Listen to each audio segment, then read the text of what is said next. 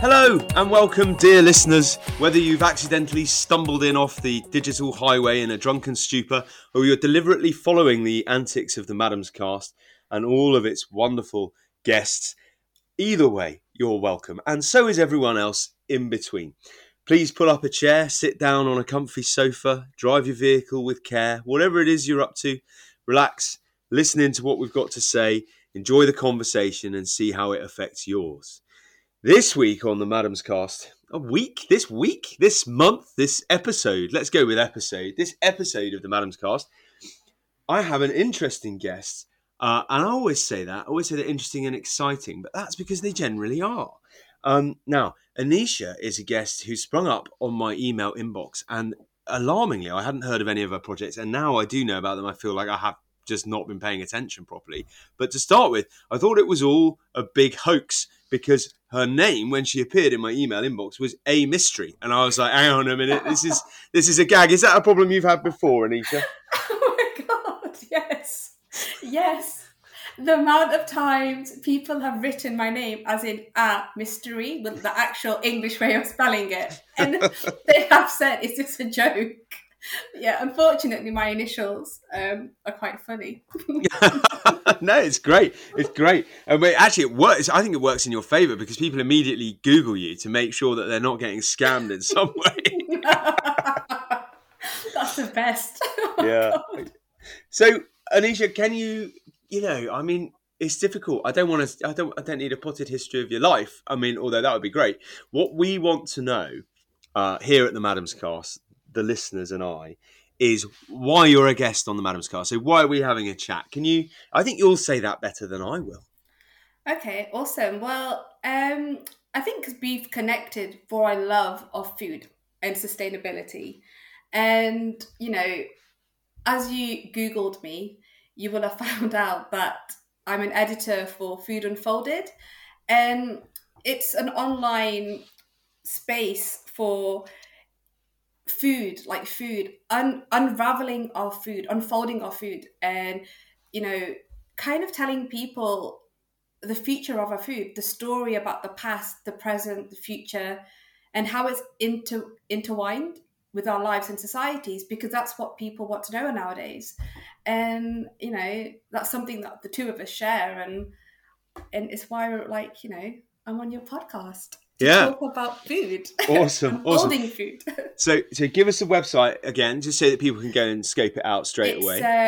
It's foodunfolded.com, mm-hmm. and it's funded by the EU, the European Union, and it's one of their big initiatives. Oh, can we still get it in the UK, or do we have? Yes, you can. Yeah, you can. Just checking. Hopefully they've not blocked you, but yeah. Not yet another casualty of the disaster. Yeah. Okay. Well, that's great. I like that. That's some good chat. So, immediately, I want to know, what was the last article you commissioned / authored / edited, and why should we read it? And then I also want to know, in a minute, how you ended up being an editor for Food Unfolded. I mean, that's interesting.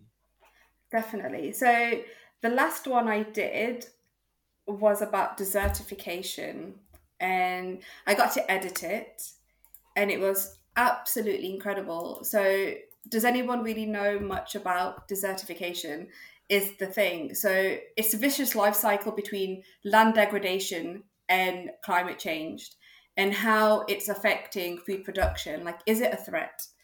And people think that it's a misperceived natural expansion of deserts on once fertile land. But it's our modern world that's affecting agricultural land and soils around the globe, mm-hmm. and what causes soils to degrade, and what it led, and what could it lead to if desertification is not addressed. So I want to leave it there because it's I'm hoping people go, what is desertification and what are we doing? Because the article's amazing. They talk about dry lands, they talk about overgrazing, deforestation, land abandonment, climate change. It's a fantastic article to read. Brilliant. I'm going to go and read it. You should, definitely. I will. I'm assuming that desertification is not the presence of too much custard. No, but I hope so. That should be another movement of ours. Excellent. Definitely. Excellent. So how did you end up doing this thing? How did you get to sort of how did you get interested in unwrapping food and working out where we are with it, and then how did you end up sort of editing online articles about it? Because I think that's an interesting story we'd like to hear. Okay, so basically, long story short was I studied food since GCSEs, so I've always been interested in it. And growing up in like an South Asian environment, a lot of food that we had on our table was from literally from the raw ingredients and the story behind it and why special seeds were used for special dishes because Hmm. there was a purpose for your body. So that always interested me. And then, after graduating, I started writing for regional and national papers about wine Hmm. and chocolates because I did food appreciation at university. Hmm. So wine is amazing. So everyone needs a glass of wine these days.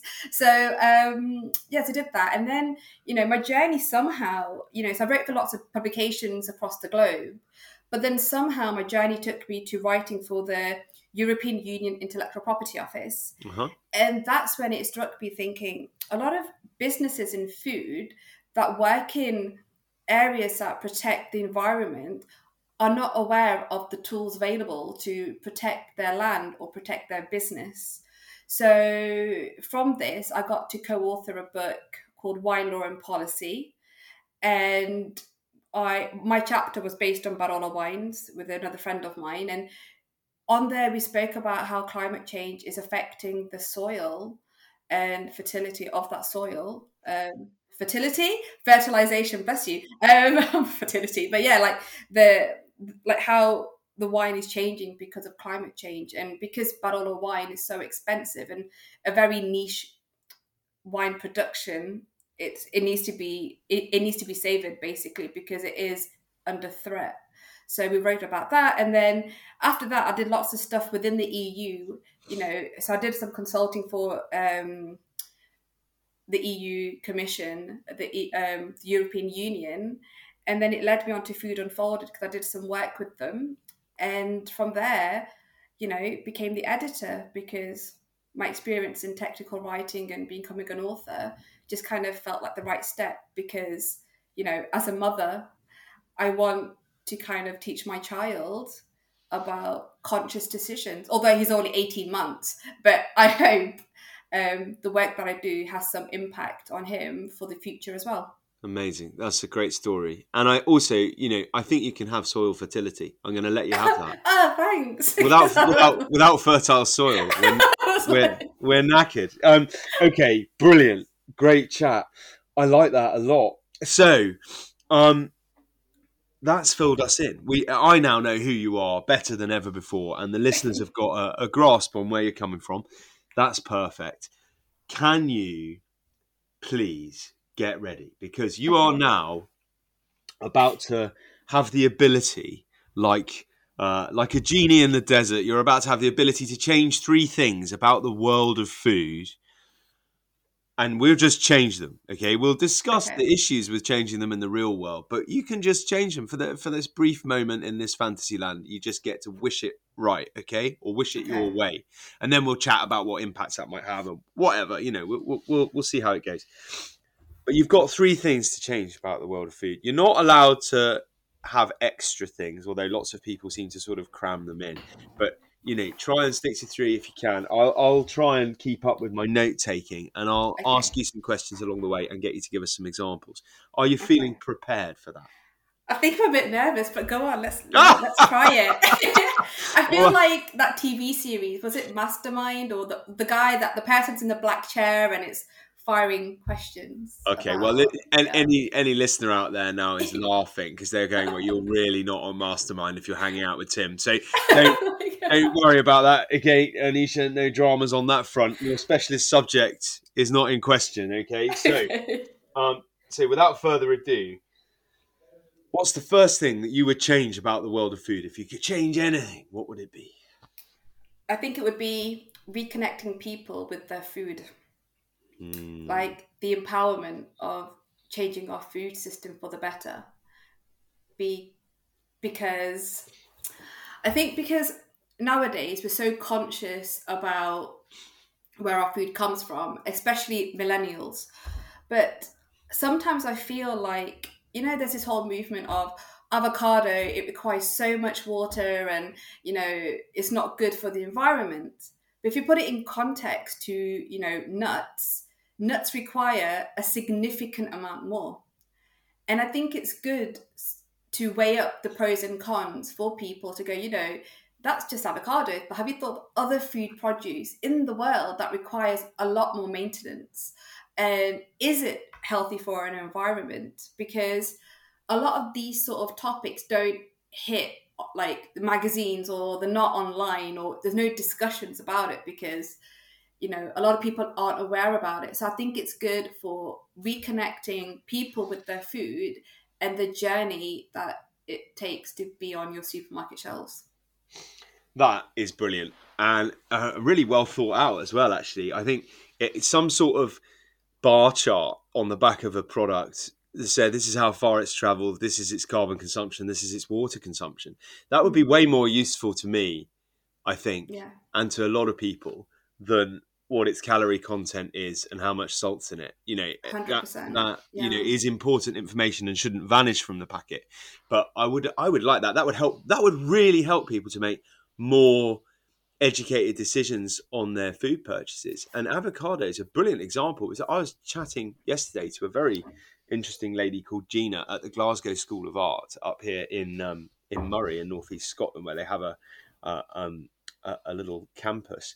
And she was talking about a piece of art that someone had done that was a scientific, inventive art, and they'd Okay. created an avocado that wasn't made of avocado. The skin was wax, and the flesh was made of beans, and the stone was made of something else. And I was like, well, what's that about then? She said, well, really, it's art. So it's meant to make you think about where your avocados come from and what is an avocado and why do we like them and all of this stuff. Yeah. She said, but it's also quite interesting because, is it a product? Is it an alternative? Could you have an eco avocado? And I just looked at her and she looked at me and she went, yeah, I know exactly what you're going to say, which is if you don't want to eat avocado, just have something else. Just eat the beans. Um, Yeah. and, and we got chatting and she spent some time in South Africa. And she said, well, in the right time of year, you get these massive avocados and there's a massive glut of them. And we were like, I don't understand why at the certain times of year, what's happened to the seasonality? You used to be able to just buy apricots when they were in season in Italy or Spain here in the UK. And now you can buy apricots all year round. And most of the time they're a bit rubbish. And I sort of think, yeah, maybe if they were just coming by boat for 2 months of the year from somewhere where there were too many of them, maybe that would just then become the most environmental thing to eat, most environmentally friendly thing to eat, rather than us worrying about which farm it's come from, which country, who picked it, who packed it, what's the air miles, does it come by boat, what's its water signature, all of that stuff. It's such a minefield. Okay. No, but I think that's true because, when you said, like, because I just heard what you said, and then you're talking about the packaging, you know, a lot of people, in reality, if you're not working in the industry, a lot of people don't understand those color charts on their packaging, Hmm. right? So they'll see it and go, oh, okay, perfect, this is healthy. But do they actually know how healthy it is in proportion to the amount you're consuming? Yeah. Um, and do we offer, available option, like better options to them, and maybe having a color, when you said color chart, Yeah. I think that's way better than the calorie intake, because then people can put it in context and it's a simpler format of informing people um, about food or alternatives, or in comparison to what they would prefer, if I'm making sense. Yeah, yeah, you are. You So, know, for those people who are not in the loop, what is the issue with avocados? Because I think lots of people think, well, avocado is totally fine. We can just eat avocados. I mean, it's just a vegetable, right? yeah, but I think the problem with avocado is it requires a crazy amount of water, like a crazy amount of water. But in comparison to nuts, nuts require double, if not more, than Yeah, avocado. But I think the problem is it's so expensive to make, and because it requires tropical climates, humidity, yeah, a lot.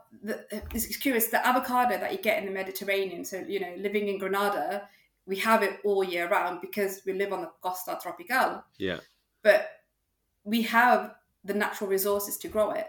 But when you have to ship it over to the UK, you're not getting the breast produce. It's the flavor is significantly different. Mm. It's, the texture's different, the flavor's different because it's being picked when it's not ripe.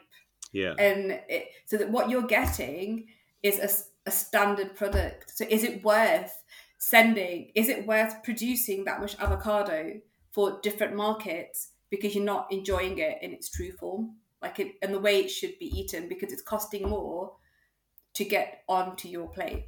Yeah, there's a wider point on seasonality there as well, Yeah, isn't there? That's definitely. that's fascinating. Okay, so nuts. I mean, this was one of my instinctive issues with nut Yeah, milk replacements is, you know, you're shipping water about the planet in the first place instance, and then also you're very often irrigating a desert to grow almonds or whatever it is. yeah, And I think the temptation there is to think, right, okay, let's say, for example, I'm a person and I'm standing there thinking, right, do you know, I've heard a lot of stuff about cows being terribly bad for the environment. So I'm going to make a choice to remove dairy from my life. Now, I'm not saying you've got if it's different, right? If you've got a medical condition or something and you can't have dairy, that's a totally different thing. But you're then like, okay, well, what are my options? Because I want something to fill the milk-shaped hole in my life, right? yeah, And you're like, oh, okay, well, I'll go oat or I'll go almond or I'll go this, and you probably try a few and you try some hemp milk or whatever, and you'll settle on one and you use that. yeah. And I'm not sure the thinking necessarily goes any further than that. And I wonder, and I don't know if you're the person to tell me, but I would really like a definitive, and maybe this exists on your website, but it would be really nice to have a place where I could go, okay, I live here.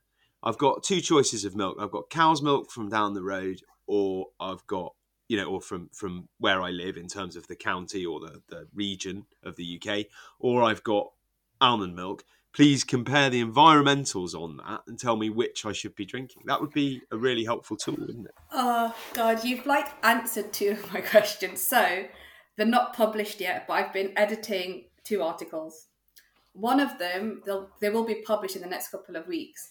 One of them is based on the title, How Much Are Clouds to Blame for Climate Change? Yeah. And the other one, about, it's about almond milk. The new milk alternative is not plant-based, and the truth behind almond milk. Oh, so you've just opened a can of worms there, like Pandora's box. And I think the problem is a lot of people see cows as a major factor for carbon dioxide and methane and what have you. Well, there's a reason for that, isn't there? I mean, I think Yeah, there's been quite a lot of misinformation about that. And I think there's also a lack of understanding of the difference between a cow that's grazing on grass yeah, in the middle of a grass covered island in the northeast Atlantic yeah. and a cow locked, you know, in a feedlot or grazing on soya where the Amazon used to grow. I think there's different. I mean, you can't just have a cow, can you? Just like you can't have an almond milk. I mean, there must be an organic almond milk that is There has to produced be. in a low impact way and shipped over as a powder and then mixed with water once it makes it here. I mean, there must be someone doing that.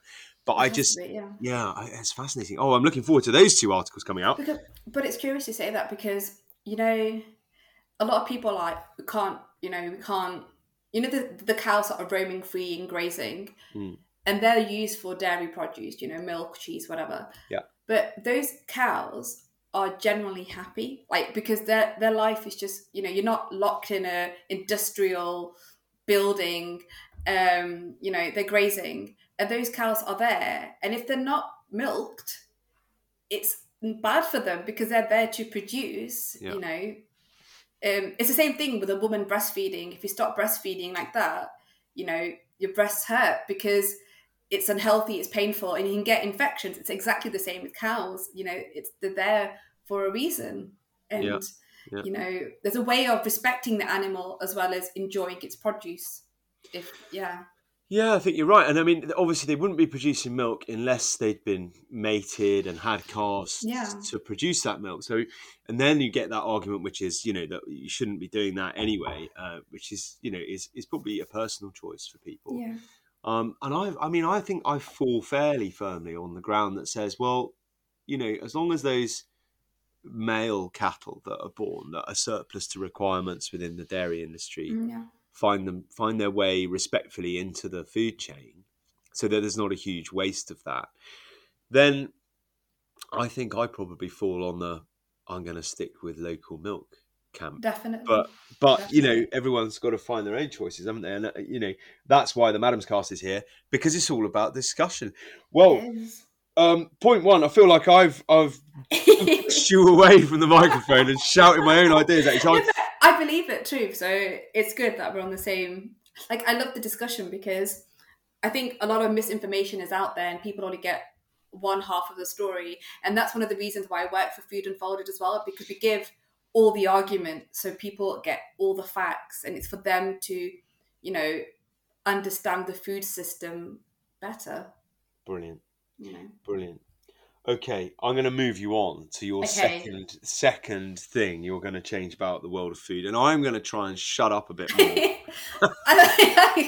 But I think you're gonna love this one. So, okay, I believe in local sustainable food, and when I mean that, what is British food? You know, what is Spanish food? And I think what I'm trying to get at is, um, because the world's become global, everyone travels, everything's international. You know, we're forgetting provenance, we're forgetting local produce because, you know, although we travel a lot, we're not actually eating variety, if that makes sense. So, for example, I can get a fantastic curry in the UK. I can get a fantastic curry in Spain, not so much, but, you know, in India or somewhere. I can get curry everywhere. And most likely, the spices they're using are from the same supplier, you know.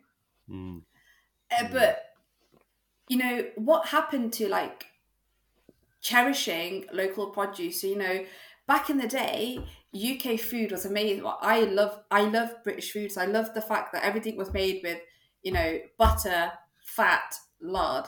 You know, um, we had Yorkshire puddings. We have, you know, stews. But a lot of people forgetting that when they come to the UK, they want to try everything that's more international because there's more migrants in the UK, you know. So it'd be nice to embrace local food because lots of crops are becoming extinct and we are eating to extinction. It's Oh, not to Dan it's not to go Saladino. on about Dan Saldina's Yeah. book, but it's right. Like, you know, we're eat because, you know, for example, wheat. We eat four types of wheat, but there is like thousands of varieties of Yeah. wheat. Yeah. So, and because we're international and consumerism is becoming so big, well, it's crazy huge.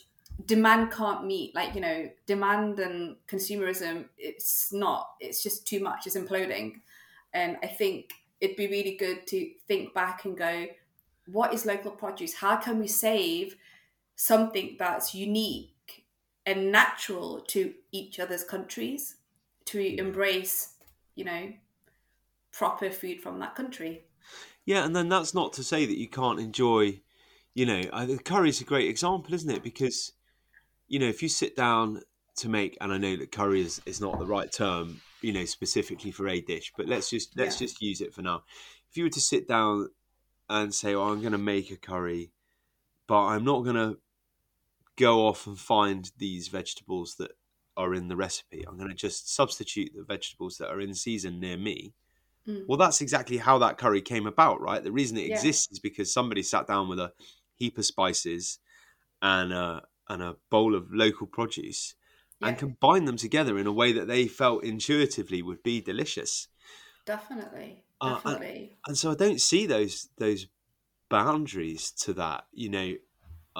I think in the way that a lot of other people do. I mean, it's sort of, you get people going, "Yeah, but I've got to have fresh mango for this," and you're like, "It's not mango season," and they're coming Yeah, from, I have nothing against mangoes coming on a boat in the peak of mango season when they're absolutely mega. I mean, I used to live in Walthamstow. We had an incredible Turkish supermarket at the end of the road, and various Asian communities living in the town, and the quality of ingredients available was amazing. But they weren't there 4 weeks later, and you'd ask the guy on the on the vegetable stores, oh, where's the mango? And he'd go, you don't want mangoes at the moment, mate.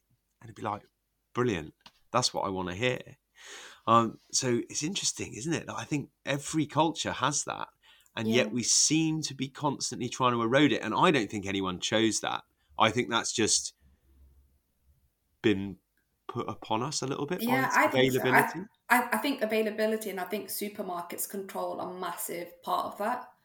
Because they have so many things from so many different countries that I think without us knowing, it has been pushed onto us indirectly. But it's cleverly done, I think, But I think it'd be good for people to embrace, you know, provenance with the food that they want to cook or to eat. Because I think, I have to say, like living in Spain, I get quite tired of the whole stereotype of going, oh my God, the UK is only famous for fish and chips. And I was like, you have not got an idea about, going to the lakes or going to the peaks or going to the southwest of what we have. We have an amazing array of seafood and shellfish, and, being surrounded by cold, oxygenated water, our seafood is so sweet.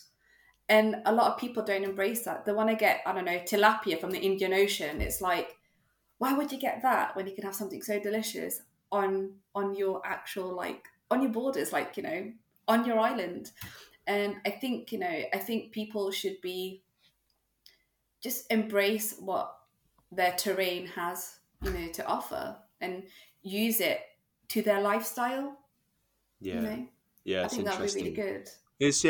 It is. It's really interesting, and it is. You're an erudite, educated woman, and you've struggled to put that into words. It's a really difficult thing to It define, isn't it? is. It I've is. I've tried for a long time to find a simple way of putting that doesn't sound, condescending, patronizing, or complex. And it's really difficult. I think you have to just forget about all that and go, right, this is what I'm saying. And I think you've done that really well. So thanks very Thank you. much for making the But point. could we call it, considering our last chat, do you think we could call it counter cuisine? Like going back? Oh You're like, yeah, yeah, yeah, yeah. Okay. Well, you've whipped that term out on me again. Okay, we're gonna have to do. Hold on, we're gonna slip into some kind of inter-podcast vortex here. So, yes. for the listeners of the Madams Cast who maybe don't know this, we were going to come to it in a minute. Anisha, as well as being the editor for Food Unfolded, has a podcast called Naughty Bites, which is, I don't know. I wondered if the title was a bit misleading. I was a bit like, I've, what genre is this podcast in? yeah. But But that's it's that gonna says fit more about me, into. maybe. But I think because like the first question always is, what's your guilty pleasure? But I think because this season I've related it around food and identity, a lot of people have been giving me their naughty stories about, their food background, and something that they wouldn't have shared normally. They do share. But basically what happened is, so Tim and I had this conversation about the emergence of localness, and how valuable it's becoming as an attribute, and supporting natural food, small farmers, and shorter food chains. And people are conscious of foods that are unhealthful and unethical for the planet, and there's a return for home cooking. So then we thought, could this be called counter cuisines? Because people are wanting to embrace food close to their surroundings. So, Yeah. yeah. Yeah, it's a great term that you've coined. I like it. And was it you? Was it yours? Is it yours? No, I read it on one article when I was doing something on ResearchGate, and I was Okay. like, oh, so I want to read more about it. But when I read the paragraph and the chapters around it, I was like, could this be called counter cuisines? But it's not a known thing. It's not a known term because the Well, article quick, already came out a couple of weeks ago. quick! Get onto Wikipedia and register it, and then it's yours. Why not? You crush the author under your editorial heel as you stride forward with it. No, brilliant, brilliant. Yeah, and it's interesting for me because that is it's a useful term, Mm, but in a way, I'm not. I don't feel entirely comfortable with it, and I'm not sure no, why. I'm because not sure why. I need to think about it a bit more. I think because it doesn't embrace. I think it's a good term, but I don't think it embraces what we're trying to say in its entirety. In terms of localness and consciousness and everything that surrounds it. I think there's something missing. There's a bit of empathy missing in the term. I think there's Yeah, something. a little bit. I Yeah. think maybe that's what it is, and it sounds a bit revolutionary, which I think will put people off. But it's from a writing point of view, it alliterates beautifully. So let's go with that. Mm. One last thing on that, then, can you give us an example of a counterculture that you would use? Something that you would describe as a counter cuisine, as it were. Spanish food, Okay. definitely Spanish food. Um, it's really curious because a lot of people don't know this, but when they think of Spain, they think, oh, it's, I want to have a paella or patatas bravas or sangria or whatever it is. I never had a sangria here because the typical dish is tinto de verano, which is summer wine. Uh huh. Um, but the reason why I say Spain is one of them because every food is regional here. So what Yeah. you would get in Andalusia or even like in within the provinces within Andalusia, you would not get in Murcia, for example, or you wouldn't get in Galicia. It's so regional, Yeah. and there's different like the UK. There's so many terms for like barm cake. There's bap, cob, like what Yeah. have you. It's the same. Yeah. It's the same Yeah. concept. Yeah. Yeah. But what I find is that people here, young students love international food, so they'll get it from the major cities, but they embrace the localness of food as well, more than myself growing up in the UK. I've got to learn that a lot of people embrace local food, cuisine, and also seasonal food. And a lot of people don't know that, but it's a massive food here is life and culture. And they embrace food within the seasons. And I think I would call them Celtic cuisines. Awesome. Definitely. On the term of Awesome. that. So really, the counter cuisines we're saying is the older stuff. It's a sort of like Yeah. it's a revert, it's a reversion, it's a return You know. to Yeah. tradition. Definitely, because it's Fascinating. curious. Because it's curious. Fascinating. A lot of people now cook with olive oil, but sometimes I love cooking with olive oil because I'm here and it's healthy and all of that jazz. But when you make pastry, you need a bit of butter, you need a bit of lard, like Yeah. otherwise it's not the same. And people shouldn't be scared of it. If you use it in moderation, it's brilliant. But we're not saying eat fat or lard every single day. It's needed for certain dishes to give it its flavor, its texture, its comfort. And it's We need calories. it. I mean, ultimately, Yeah, the reason that pastry exists is its staple foods mixed together yeah, in a way that suits. It's calories and carbohydrates mixed together, the slow and the fast release to give you the energy you needed to get through the day. And they could both be stored. Your flour could be dried and ground and kept in an airtight container, and your yeah, fat, once heated and rendered, as long as it was kept somewhere cool and away from pests, would keep all the way through the winter, no problem. And that's why definitely. pastry blooming exists. It's the whole point of it. So trying to make Yeah, it low fat and whatever it's strikes me not as the slightly same. insulting to pastry itself. You just don't have pastry. Have an omelette Definitely. instead of a quiche. Or just a salad if you're Yeah. that fussy. So, Have a lettuce leaf. But it's true. But you know what I think I don't understand? And it's curious because my husband's now a celiac and was been a celiac for the last decade. yeah, But why is it in the industry, if you are gluten free, they also omit lactose, any form of dairy? And it's yeah, like, I'm not intolerant to dairy. So when yeah. you're having the pastry, it's really it's really frustrating that the industry have put it together as opposed to keeping it separate. Two reasons. Because Number go one, tell me. laziness, because they can then call it free of, right, or Yeah, whatever brand it is, yeah, because then it's suitable for both gluten free and lactose intolerant people, um, and also because they're being tight, because it will be much cheaper. Not only to create one product instead of two for specific dietary requirements, but yeah, because buying palm oil on the international market in bulk will be much cheaper than buying half the amount of butter and half the amount of olive oil. yeah, So it's just, ultimately price comes into that. And I think the joy for me would be to say, okay, buy a really good gluten-free cookery book, select some Yeah. grains you want to use, and make your own pastry. But life is not always that straightforward, is it? No, definitely. All right, okay. Okay, I'm pontificating again. Let's go for number Okay. 3. What's your third and final thing that you can change about the world of food today? People and food. So, in one word, communities. I think food's become a thing where, it's rushed. Your lunch break. I want to sit and eat at my desk. I think we've lost the. I think our lives, like our livelihoods, our lifestyle, has taken away the enjoyment of eating with other people, during your working day. I think people should take that 1 hour or that, or 30 minutes and sit away from their desk and share the food experience with somebody else, have a conversation, enjoy your food, relax, get away from that screen. And, communities, I remember growing up, doors used to be open to the neighbors. You go to your neighbor's house, you share food, and vice versa. They'd bring it over. If there was a surplus of, I don't know, spinach that, for the season, you share it amongst your neighbors. And I think that essence is slowly dying out.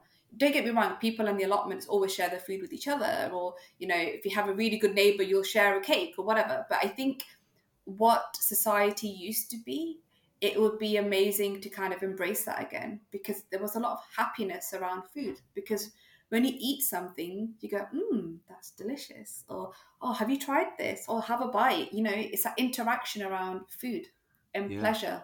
yeah, yeah, I agree. That'd be one thing as well. My third thing. So yeah. Brilliant. And does that exist in Spain? Do you see people? I mean, I always think it's more of a rural thing, that it struggles in urban environments, but I did see a bit of it going on in London, as you say, Yeah. specifically around urban farms Yeah.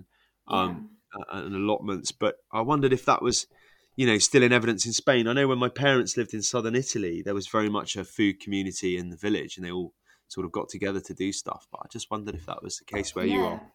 Definitely. Definitely. You know, there's a sense of, I think, because here, like, food is so important, and they make time for food. It's like, it was like what UK used to be like in the 60s, I'd say. It's that whole thing of embracing food, and everyone shares everything. So, my son's nursery, the grandparents of the parents, they bring, oh, I've got fresh tomatoes. I'm bringing it for the children so they can have it on the toast with olive oil. Or if I've made, lots of cake for a recipe, I'll share it with, the cafe or the greengrocers or the nursery or whatever. Like, people do share. And my neighbor, when she makes stew, I always get some because I love it. So it is that whole thing that people do share food with other people, and Yeah, it's yeah. a connecting experience. I think it's overall, or it occurs to me right at this moment, that it's overall that these places where that happens, people just hold food in greater regard. They don't see it as kind of disposable necessity. Yeah, definitely. And the thing is, as well, I like the fact that food isn't wasted. So if there is an abundance of it, it's like, no, let's share it. Yeah, yeah. And I think that's what I like, because I hate food waste. I hate it. But this way, if you do make something in a batch, you do get to have pleasure in it with other people. You Have you know. read Tristram Stewart's book on waste, uncovering the global food scandal? It No, I must have be a, bought it, but I haven't read okay. it yet. So I'm still going through Dan's book, because yeah, reading and having a child takes a back seat. Yeah, yeah. I remember that was when I started getting into audiobooks, actually. I should with, invest in with them. with noise cancelling headphones, you can't hear the squalling, and you can still keep up with your books, whilst mopping the child and looking after it and all the other stuff too. Okay, fine. That's possibly the worst parenting tip I've ever given anyone, and a I will try horrific it. horrific glimpse into my parenting style. But there we go. Okay, as one of the last great freedoms of the planet is you're still allowed to bring up your children in the way you see fit. Definitely. Okay, all right. Well, that was a great chat, and three, if not more, but three certainly great topics discussed, covered, chatted about. You have 3 remaining tasks before Okay, tell you're me. allowed out of the Madam's Cast. You have to choose a food book that you would not be without. You have to choose a drink that you might drink whilst you were flicking casually through it. And you have to nominate a future guest of the Madam's Cast. And those are your 3 remaining tasks. Do you feel up to Okay, them? I think so. Okay. um, okay. The book I could not live without. Oh, I can't choose two. I remember you You have saying to. this. You have Okay. to. I Okay, know hold on. it's It will really hard. It's be like choosing your favourite album, but you have to choose just one. okay. I would say. Oh, oh God, this is hard. Okay. A Feast of Floyd. Oh, Yeah, I think I don't know. Was it in the 1980s when it came out? Like late yes. 1980s. So it's very old and it's super old. But A Feast of Floyd, because I think he would be the best person to have on a dinner table. Like, Um, the book's been nominated before, actually. I think that might be only the second ah, time we've had a book come up more than once, and okay. that's quite interesting. He would have been an amazing character to have at a supper table. He certainly cared about food, didn't he? Oh God, yeah. It was. I think the one thing I loved about him, it was so adaptable. It's like he didn't need. It didn't. He didn't need a kitchen. It will literally, a rickety table, a wonky table, a hot plate, a wok, everything Yeah. there, and not forgetting his glass of wine. And I like, and he'd be slurping and splashing, and I think that was one of the I have a few favorites in the that I admired growing up, and Floyd was one of them. Like Keith Floyd was just he was like that jolly grandfather that introduced you to food, and he was just I think his recipes are so without any difficulty. It's just what you see is what you get, and that's what I love about it. 'Cause I have some of his other books as well, and the methods are just so fantastic and easy to follow. And And I think also he just nailed. I mean, he nailed food TV as well as you possibly can nail it, yeah, and then sort of did a mic drop and wandered off. yeah, It's like, definitely. it's like you've done it. You travel the world. You show people versions of brilliant dishes. You're Yeah, cooking curry in India. You're cooking this over there. You're doing that yeah, there, and it's all awesome, simple to do, and you're enthusiastic about it. yeah. No, And no fancy production, just it great chat. wasn't, and it was so humble. Like, and I think as well, like one of the things I loved about him as well is like when he did go to different countries to learn about their cuisine or cook in their garden or on the side of the road, he he was never pretentious, and he was just honest. Like, even if he made a mistake, it's like, oh well, it'll taste fine. It was the whole thing of just respecting other environments and cultures and learning. He was also willing to learn from other cooks or chefs or housewives. It was always he always embraced it, and and that shows in his recipes. Yeah, you never And know where you'll find good food, but you can definitely tell yeah, where you won't. yeah, Okay, brilliant. That's a fantastic choice. We'll sling a link to that up in the show notes, no doubt about it. We'll pop a link awesome, to your podcast and your website in there awesome. as well. Awesome. What drink would you? I think I know. I might know the answer. Oh God, okay, But that's the one. what No. what drink would you drink while you were Okay, perusing that? okay. Well, as you know, I love wine. And my friends did say to me, Anisha, how are you going to handle being pregnant without your wine? I went, I know, it's so hard. So I'm going to be cheeky. There's two drinks I love the most. And there's a Ooh, okay. cocktail in the Yeah. north of Spain from Asturias. And this region is famous for its apple. So Okay. cider, it's a place to have cider. And it's actually called Sidra Sangria. So Okay. it's I've got apple that now. cider sangria. You got to try it. It's absolutely delicious yet deadly. Yeah. So it's got a whole bottle of cider, a whole bottle of wine, a lot of apples, and a little tipple of. I would say it's like a cross between soda water and tonic. Okay.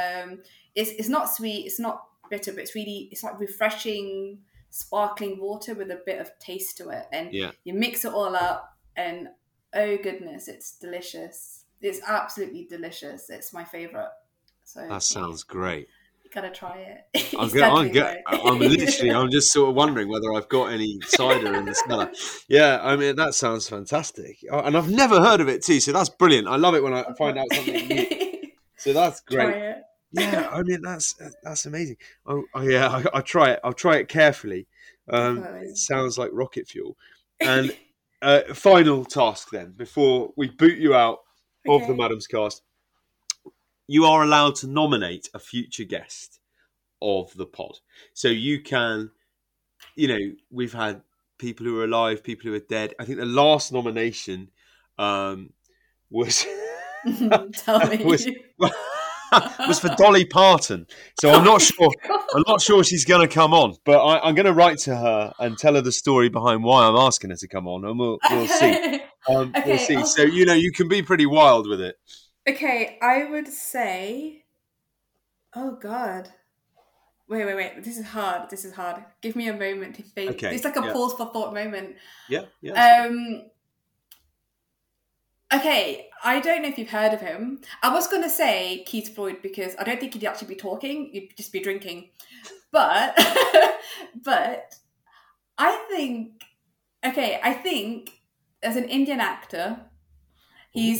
he's like in India, he's God because he's God. Like I remember being in India many years ago and like breaking news, and the guy's called Amitabh Bachchan, and actually his daughter-in-law is one of the L'Oreal models, Ashwarya Rai. So she's always at Cannes and stuff. So you may recognize his daughter-in-law more because she's always on the billboards and stuff.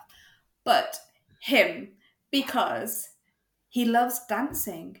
The guy is in his late 70s. He's been acting for, I don't know, 50, 60 years. And he'd be a really good guest to have because I think you'd be dancing and partying. Nice. Yeah, You're definitely. gonna have to spell the name there I because will spell it for you. But he was God because I think he had a cold or something and he went, breaking news, Amitabh Bachchan's come out of hospital. And I was like, how is that breaking news? But it was like, he just had a cold. But yeah, no, literally, the guy is like royalty in India, but he's an amazing actor and one hell of a dancer. So I think you'd have a blast with him. okay, it's a great nomination and Definitely. disappointingly unlikely to attend, but you never know. You never know. I'll do my best. I'll do my best. Oh well, Anisha, it's Definitely. been fantastic chatting to you. You too. It's been a blast. Outside of your professional, or maybe inside of your professional sphere, do you have an Instagram account or a Twitter account or something? I do. It's Instagram account is Anisha Mistry, spelled Mistry, not as in a mystery. Fernandez. So Okay, yeah. excellent. Awesome. Well, we'll find you over there Thank you so much. and check you out. Thanks for being a guest on the Awesome. pod. That's amazing. Keep up the great work. Can I just give you a sort of a little big up? I think what you're doing is fantastic. Thank you. I can't recommend having a little wander around that website enough to anyone that's interested. Go and read some articles, have a little think about some stuff. It can only improve your life. Definitely. Thank you so much for having me. It's been amazing. Brilliant. Adios. Adios. Bye.